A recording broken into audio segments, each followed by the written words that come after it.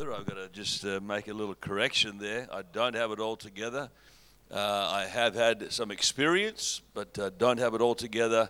But God is helping us. Amen. And we are going to see what God can do. I was thinking, I'm going to give this man on the front row here a book. Nice job, eh?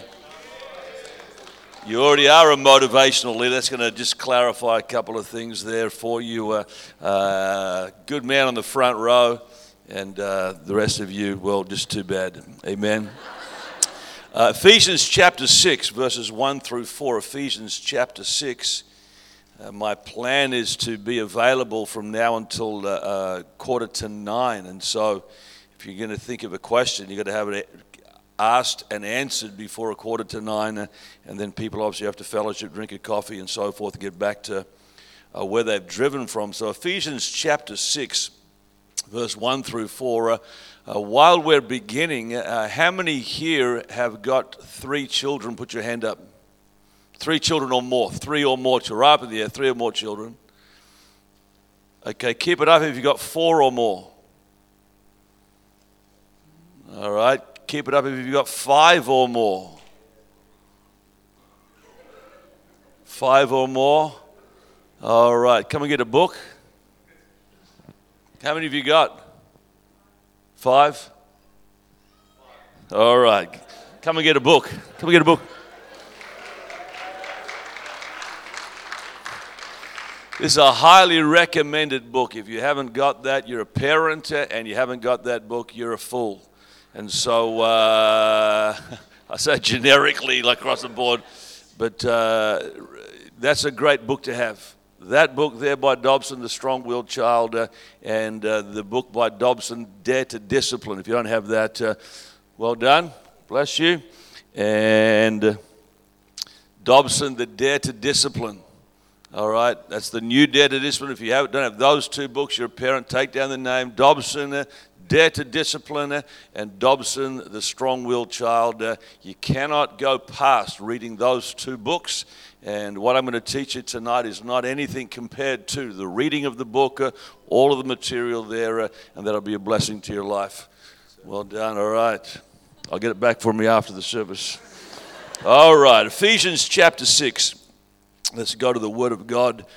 Tonight, Pastor gave a little bit of a rundown of my situation.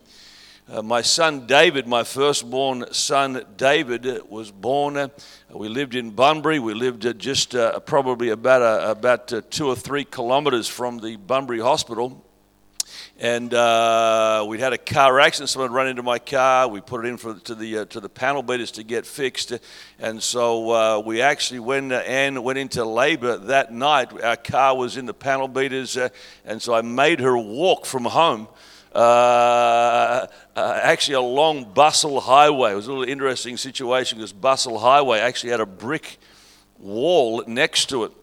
And then the driveways went through the brick wall, and so we walked along Bustle Highway. It's about 3 a.m. in the morning, but anytime a car came along, I made her run up the driveways to get off the road and avoid the trucks. And so we walked from home to the hospital, and I remember having my firstborn son, and I remember thinking when he left home at 19, and I thought to myself, where did those 19 years go? Walking along Bustle Highway, giving birth to a son there in the Bunbury Regional Hospital, and I thought to myself, where did those 19 years go? Because time flies. Can you say amen? Anybody that has children, time flies by, and I thought to myself that in the 19 years between him leaving home, every interaction that I'd had, all the various perhaps confrontations, every meal time, every school, getting off to school, coming home from school, every school report, every teacher interview that we had, every attempt that we had at a family devotion, every discipline that I had placed on him. And then at 19 years of age, he's leaving home. And I thought to myself, this is the end product of any investment that I've made in his life. And as the pastor said, he's now 33 years of age, and he has to live with the investment I've made in his life. And the question when he left home was, and obviously when his brothers left home just not long after that, the question was, is it a good product? It's the end product of my investment. Is it a good product? Then his granddaughter, my first grandchild, was born. And so now the cycle is repeating itself. The product that is my son is now going to take all of that information and deposit it in his firstborn, my first grandchild, and obviously another generation to examine the product of the product. And then obviously as Cassie grows up to being of age, gets married, the product of the product of the product. And you really can only measure the ability or the quality of the product which is your children, not just by them, but by their children's children. And Paul speaks about to Timothy, to the fourth generation. So every parent, and the reason we're having this seminar is every parent at some point has to come to grips with the product of their parenting. The children that you're producing, the kinds of kids, the kinds of adults that they become, and perhaps the greatest influence you will ever have in the world is not going to be by your secular employment. It's not necessarily even going to be by your involvement in a local church. Your greatest legacy is going to be the people that you have personally won to Jesus Christ and the children that you raise to live for God. So I want to preach on the product tonight. And I'm going to go through this fairly quickly without trying to blur the edges fairly quickly. And I want to leave plenty of time for questions at the end. And I would encourage you as I'm talking and as you're thinking about your children, your situation, your circumstance, if you could think of questions, we're going to get have some good questions and hopefully some good answers. Let's read Ephesians 6. Verse 1 through 4, Paul writes and says, "Children, obey your parents in the Lord, for this is right. Honor your father and mother, which is the first commandment with promise, that it may be well with you and you may live long on the earth. And you fathers," say fathers. "And you fathers, do not provoke your children to wrath, but bring them up in the training and the admonition of the Lord."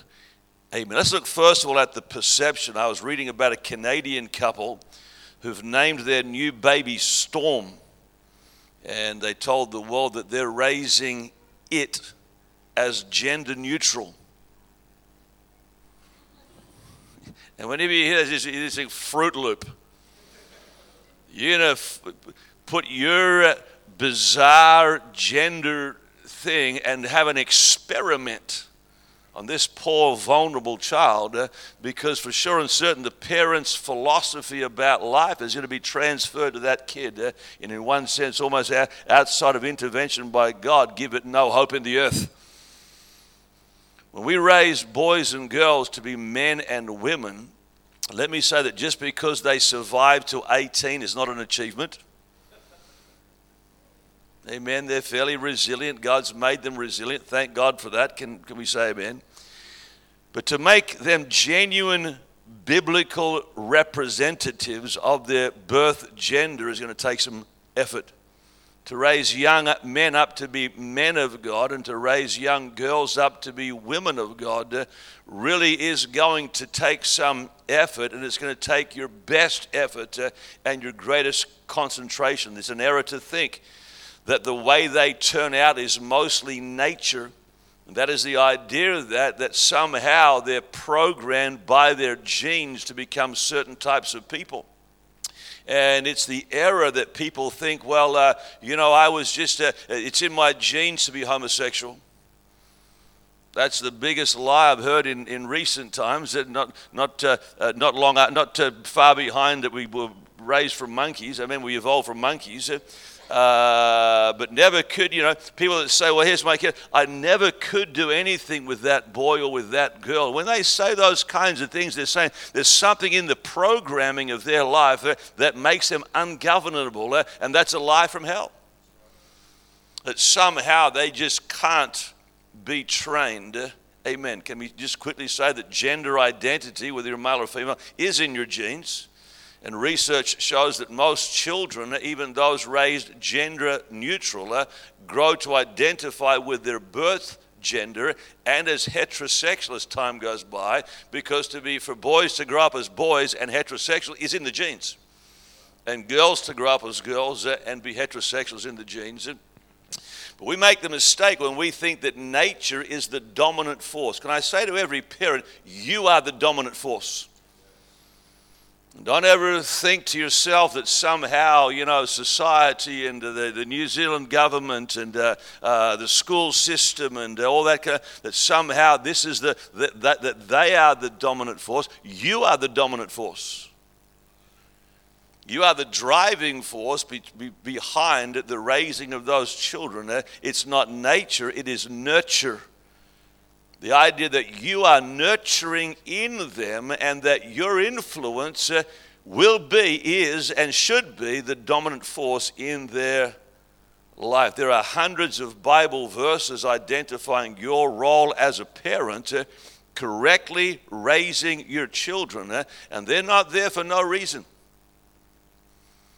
When the Bible puts the responsibility on your shoulders, those verses aren't there for no reason. The Bible is saying, listen, you are meant to be nurturing these children up to be men of God and women of God.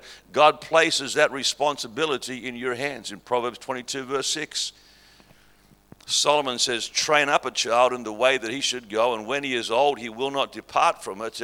The Amplified says, train up a child in the way that he should go, and in keeping with his individual gift or bent, and when he is old, he shall not depart from it. A couple of things the Bible says in that verse. Number one is every child is an individual. And if you've had more than one child, you realize, how did I have that child, and they're so different. Because every child is an individual. Every child is unique. They have gifts, bents, tendencies, strengths, weaknesses. They're a combination of that, all of those kinds of things. And so every child is an individual. One is artistic, one is practical. One is a perfectionist, one is sloppy. One is athletic and coordinated. The other one can't hit their butt with both hands. You get the idea. And so every child is unique and an individual. And some of the mistakes that parents make over the years is we use identical approaches with all the children and never recognize, as Solomon writes in Proverbs 22, that every child has some unique qualities. And while the outcome is always going to be the same, you may have to use different methods and different strategies on each of the children in accordance with their unique tendencies, bents, and their gifts. The second mistake we make is we compare children to the other one. Why aren't you more like your studious brother? Why aren't you more like your industrious sister? And we begin to place things on our children that is not good and not healthy for them. So number one, every child's an individual. And the second thing that text says in Proverbs 22:6 is that every child can be trained. Say trained.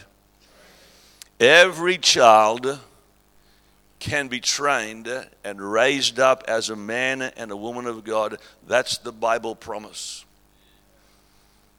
You missed a good place to all say amen. And you do yourself and your child great harm if you don't embrace that truth. Proverbs 22:6 says, when he is old, he will not depart from it. He's saying you're going to train them up in such a way that when they're older, they're going to make their own decision to be converted, repent of sin, live for God, and they won't depart from that for the rest of their lives. That's the aim of every parent. If you miss this, there are several consequences. One of those is you think that there's nothing I can do. Well, it's all nature, it's in them, they're that kind of way, there's nothing that I can do. And if you take on the idea that there's nothing I can do to shape my children into young men and women of God, then that's your prerogative, but just stand back and watch the train wreck unfold.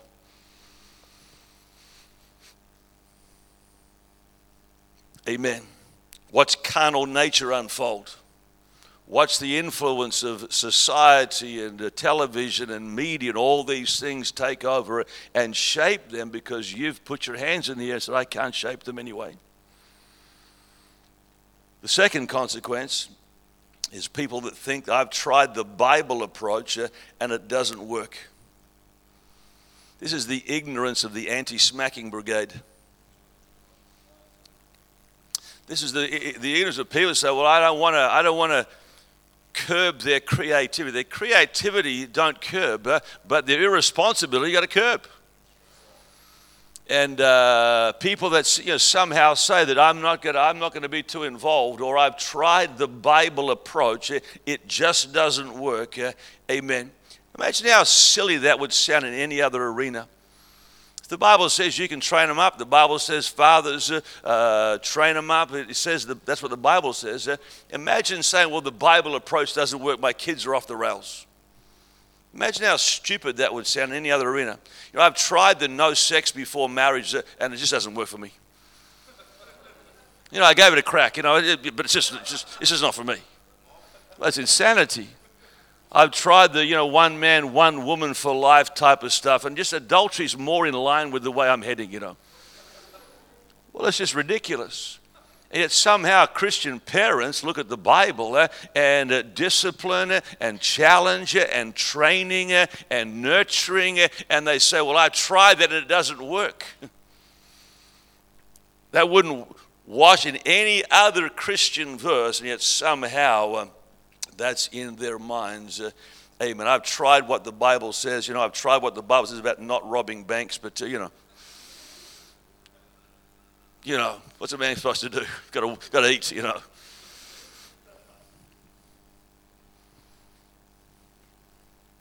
New Christians, young disciples, older saints, there's an aspect of your life right here. Free will is the dominant force in every circumstance you find yourself in.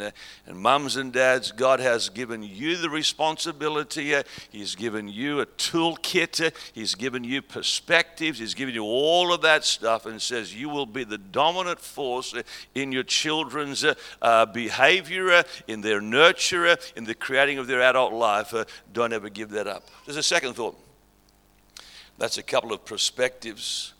I read about an endangered species. The number one endangered species in the world, they say, is the Amur leopard. And it's the world's rarest cat. There's only 40 left in Russia's Far East. And I want to challenge the idea that that's the number one endangered species. There's another endangered species. You may not have read about it. It's called Manus biblicus. Manus biblicus, the biblical male. Not just being male in the gender, but being a genuine Bible male. And the Bible doesn't treat manhood as neutral or with indifference. It says that your aim, men, and I'm putting some pressure on the men tonight in this area, is the aim for biblical men is to train up your children.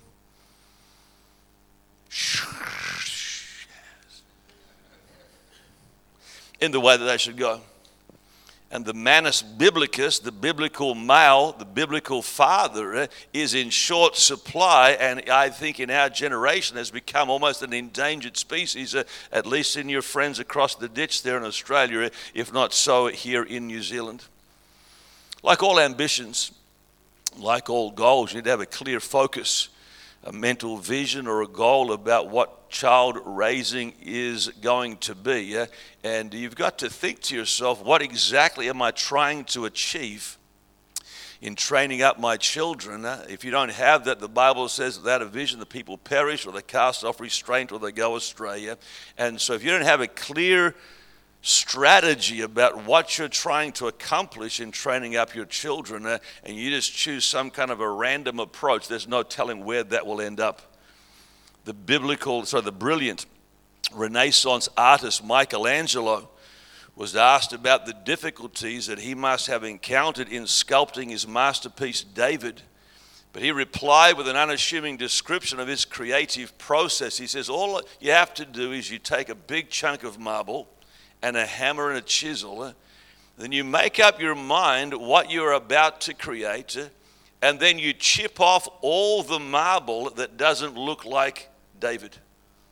What a beautiful picture of parenting. Is that God gives you in every child just a blank.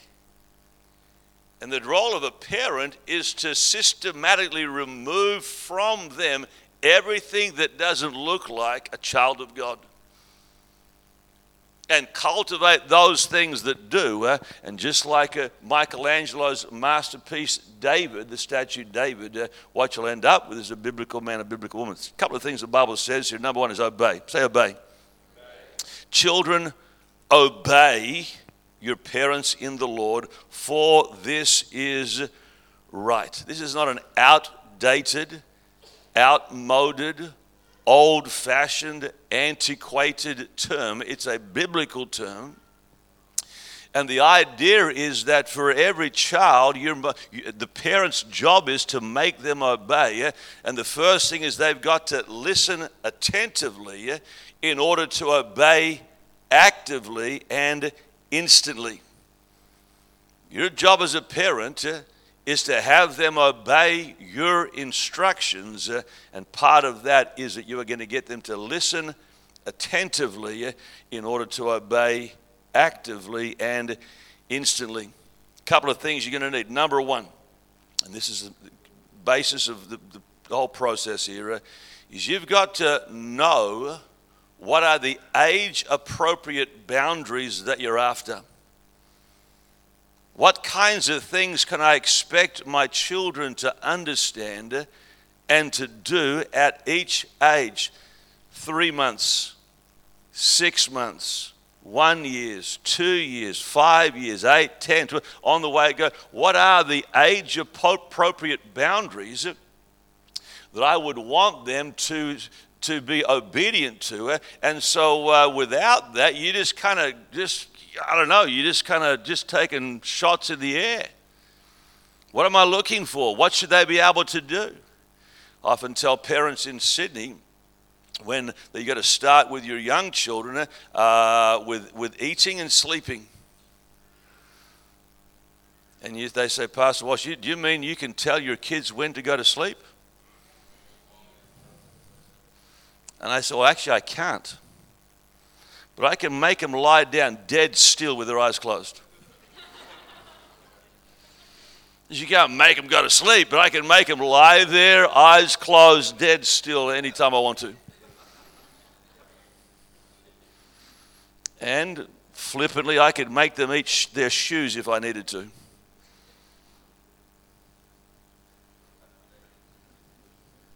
Just let that sink in a little bit. What are some age-appropriate behaviors that you're looking for in your children? When they're obviously young in the terms of months and even in the smaller years, it's not always a matter of a discussion. And you've got to somehow challenge them about those age-appropriate behaviors. But as the time goes by, and especially when they're 2 and 3 and 4 years of age, it's an explanation. This is what you're going to do. This is what you're not going to do. And you make sure they understand what the boundaries are. This is what we're expecting. This is what we require. This is what we need. And you secure their agreement to what the boundaries are. And then you set in place some rewards for obedience and some penalties for stepping outside the boundaries. We could put the microphone down. That's parenting right there. In every situation, in every circumstance, their room, their laundry, their school, their friends, their Bible reading, their attendance in church, whether they sit down in the song service or stand up, whatever, you're thinking through what should they be doing at this age? What should their approach be? You let them know that's what they're meant to be doing, and again, reward when they obey, and you punish when they disobey, and therefore you're guiding them into the right way to live their life. Amen. And right there, in a nutshell, is parenting. You're shaping their will by a series of rewards and reprimands. I often joke with some of the parents I'll walk into church and the kid is, let me say the kid is 1 or 2 years of age, and I'll go up to try and shake their hand or say g'day, and the kid just won't shake my hand. Right there is a test, Mum and Dad. What's your natural response when the pastor or somebody else offers their hand to say, g'day, how are you? And the parent goes, say hello to pastor.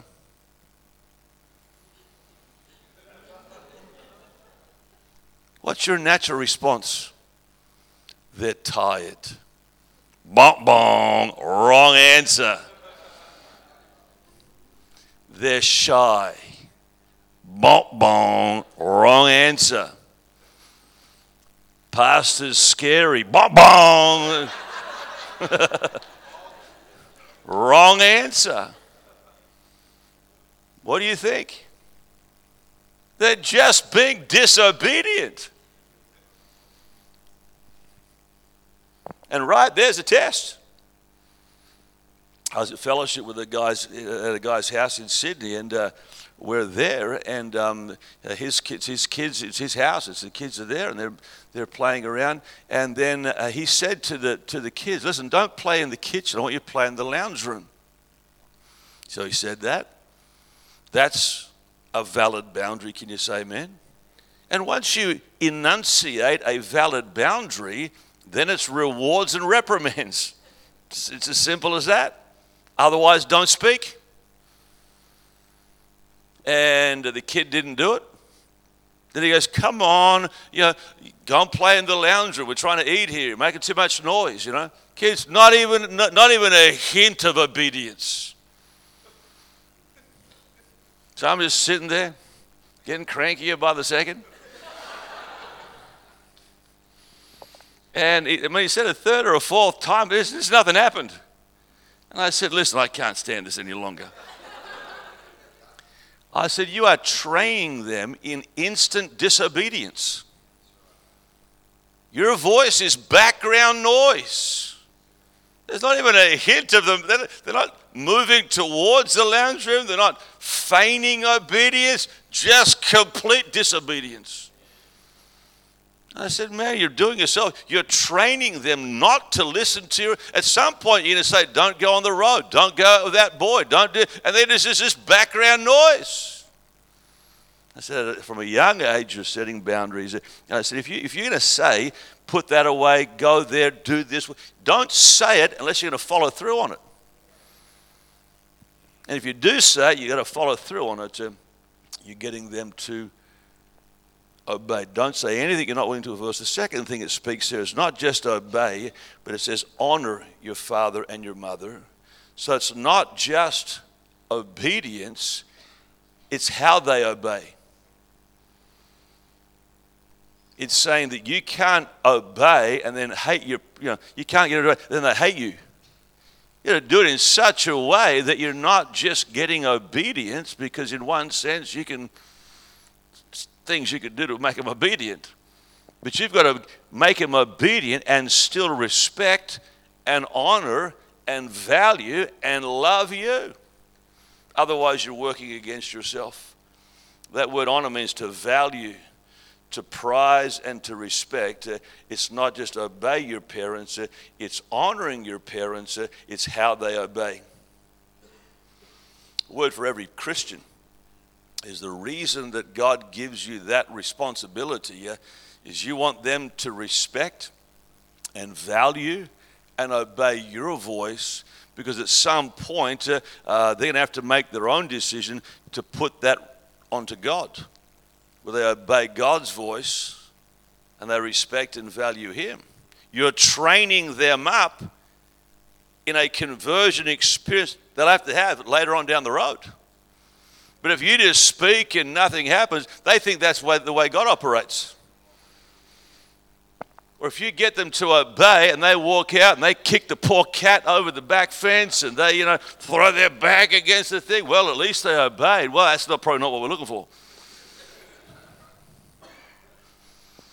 Because at some point you want them to be converted Christians, disciples in the kingdom of God, not just standing up on the outside, but sitting on the inside. You want them obeying with honor.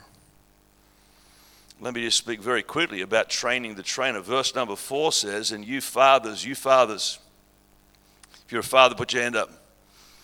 If you're not a father, why are you here? That's another problem.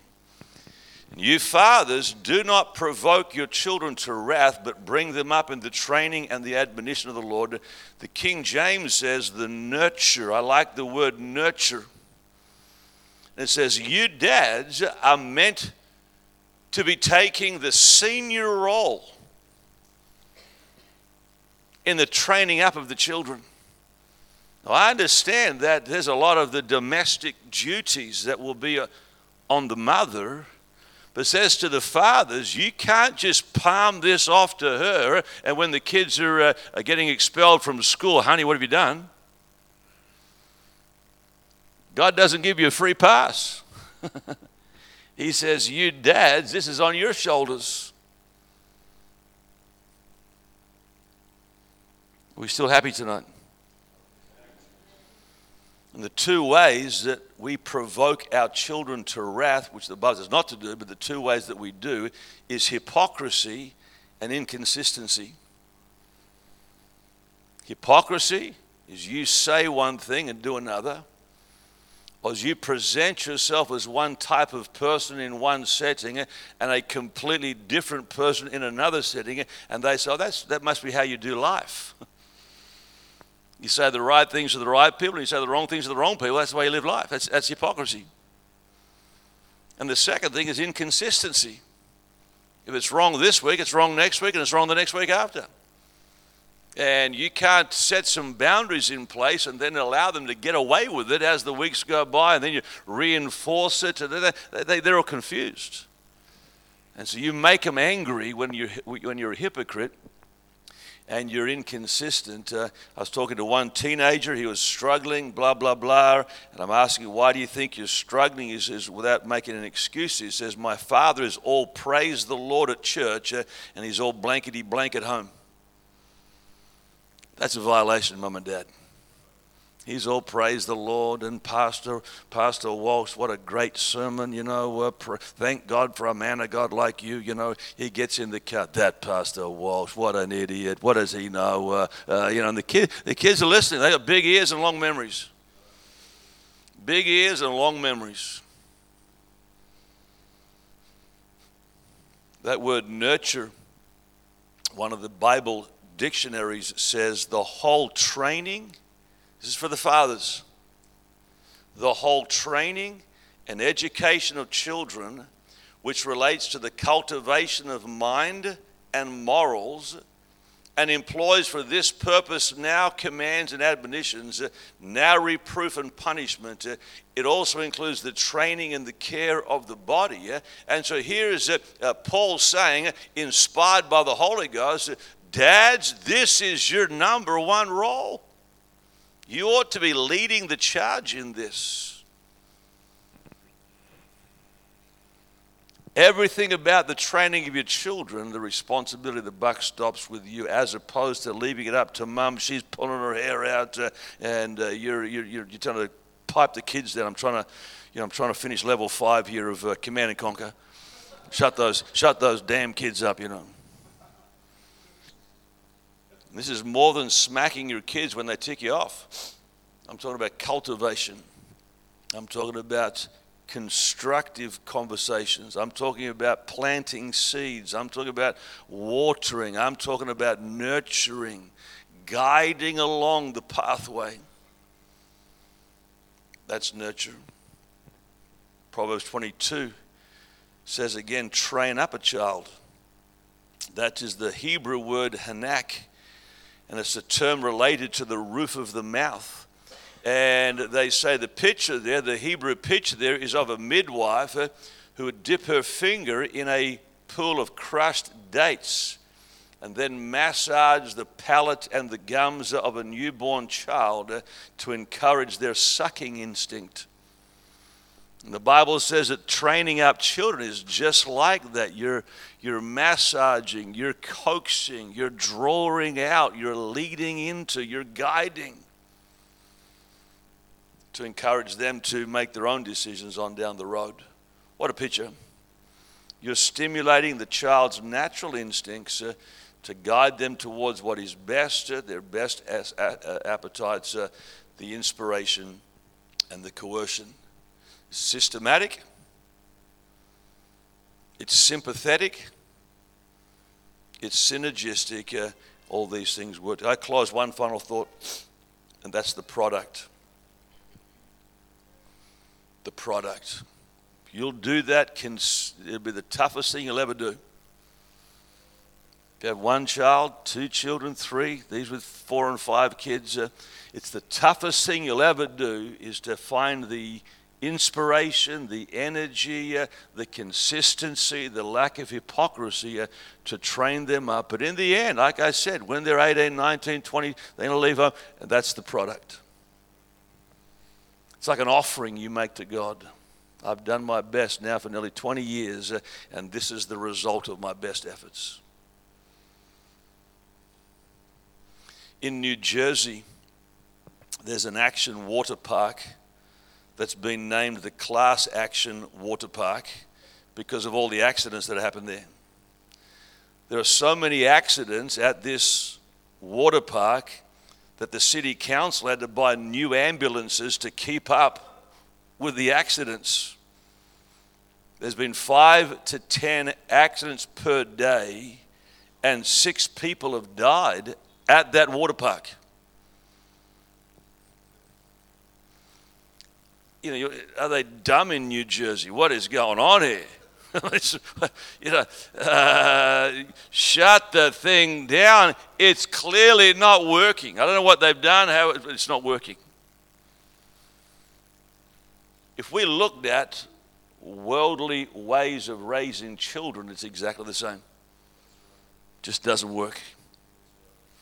And your best hope, ladies and gentlemen, is the Bible. Your best hope at a good product is the Bible.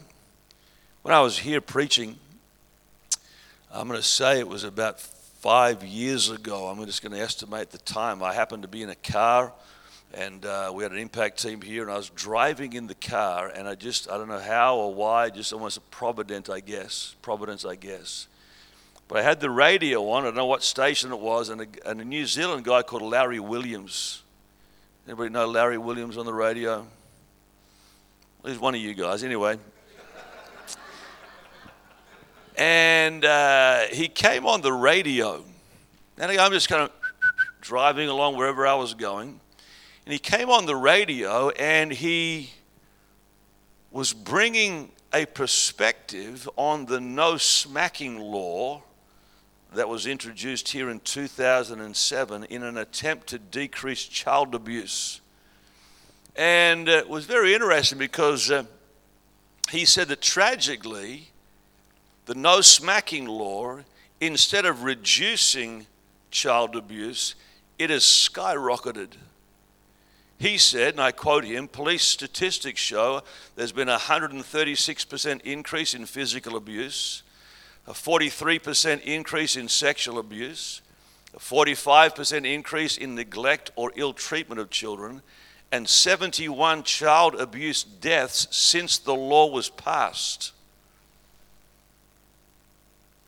He said, your child services have had more than 1 million notifications of abuse since 2007. He said, sadly, these shocking child abuse statistics don't surprise me at all. Listen to this statement. He says, criminalizing good parents for lightly smacking their kids was never going to address the underbelly of New Zealand society, feral parents. I'm driving along. This guy came on, man. I said, man, that guy's got he's out there, you know. He was quoting studies, he was quoting statistics, it was about 10 years, I believe it was, after the law was introduced. And when it comes to raising children, Our goal is not peace and quiet. Our goal is not primarily A's and B's at schools. We love those. Our aim is not to keep them out of jail, although that would be good. We're not simply raising them to make up their own minds. They'll do that no matter what you do. You're not raising them up to follow your goals and ambitions, or you live your life vicariously through them. Our text says to train them up in the Lord. And that phrase, in the Lord, was used once for parents and once for the children. That when mum and dad make it their aim to, I'm going to be the best I can be in the Lord, and I'm going to train my children up as best I can to train them up in the Lord, that's the end game. Amen. The Bible says this is right. Say it's right. You know, the Greek word for right is right. It says this is like, let's not beat around the bush. He says to train them up in the way that they should go. This is right. If you're a Christian, that ought to mean something to you. Number two, it says that it will go well with them, that their days may be long upon the earth, not just old, but quality lives. Amen. Our fellowship has many first-generation leaders as a fellowship, just bringing a bit of a discipleship arena. But our fellowship has many first-generation leaders. Obviously, Pastor Mitchell, Pastor Warner, other guys that got saved in that arena, many first-generation. And then we're raising up second-generation leaders. And then we need another generation of third-generation leaders. And then fourth-generation leaders should Jesus tarry. It's not enough just for that first level of leaders that got saved back in the 70s or 80s to be living for God. They've got to be able to transfer revival down to another generation, and then to another generation, and to another generation to measure the quality of the product at that level. And what is true in discipleship in a church is absolutely true in a family.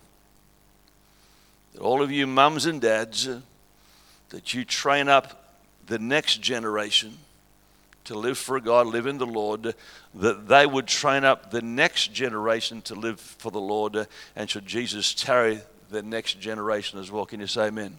Let's give out a clap offering this evening.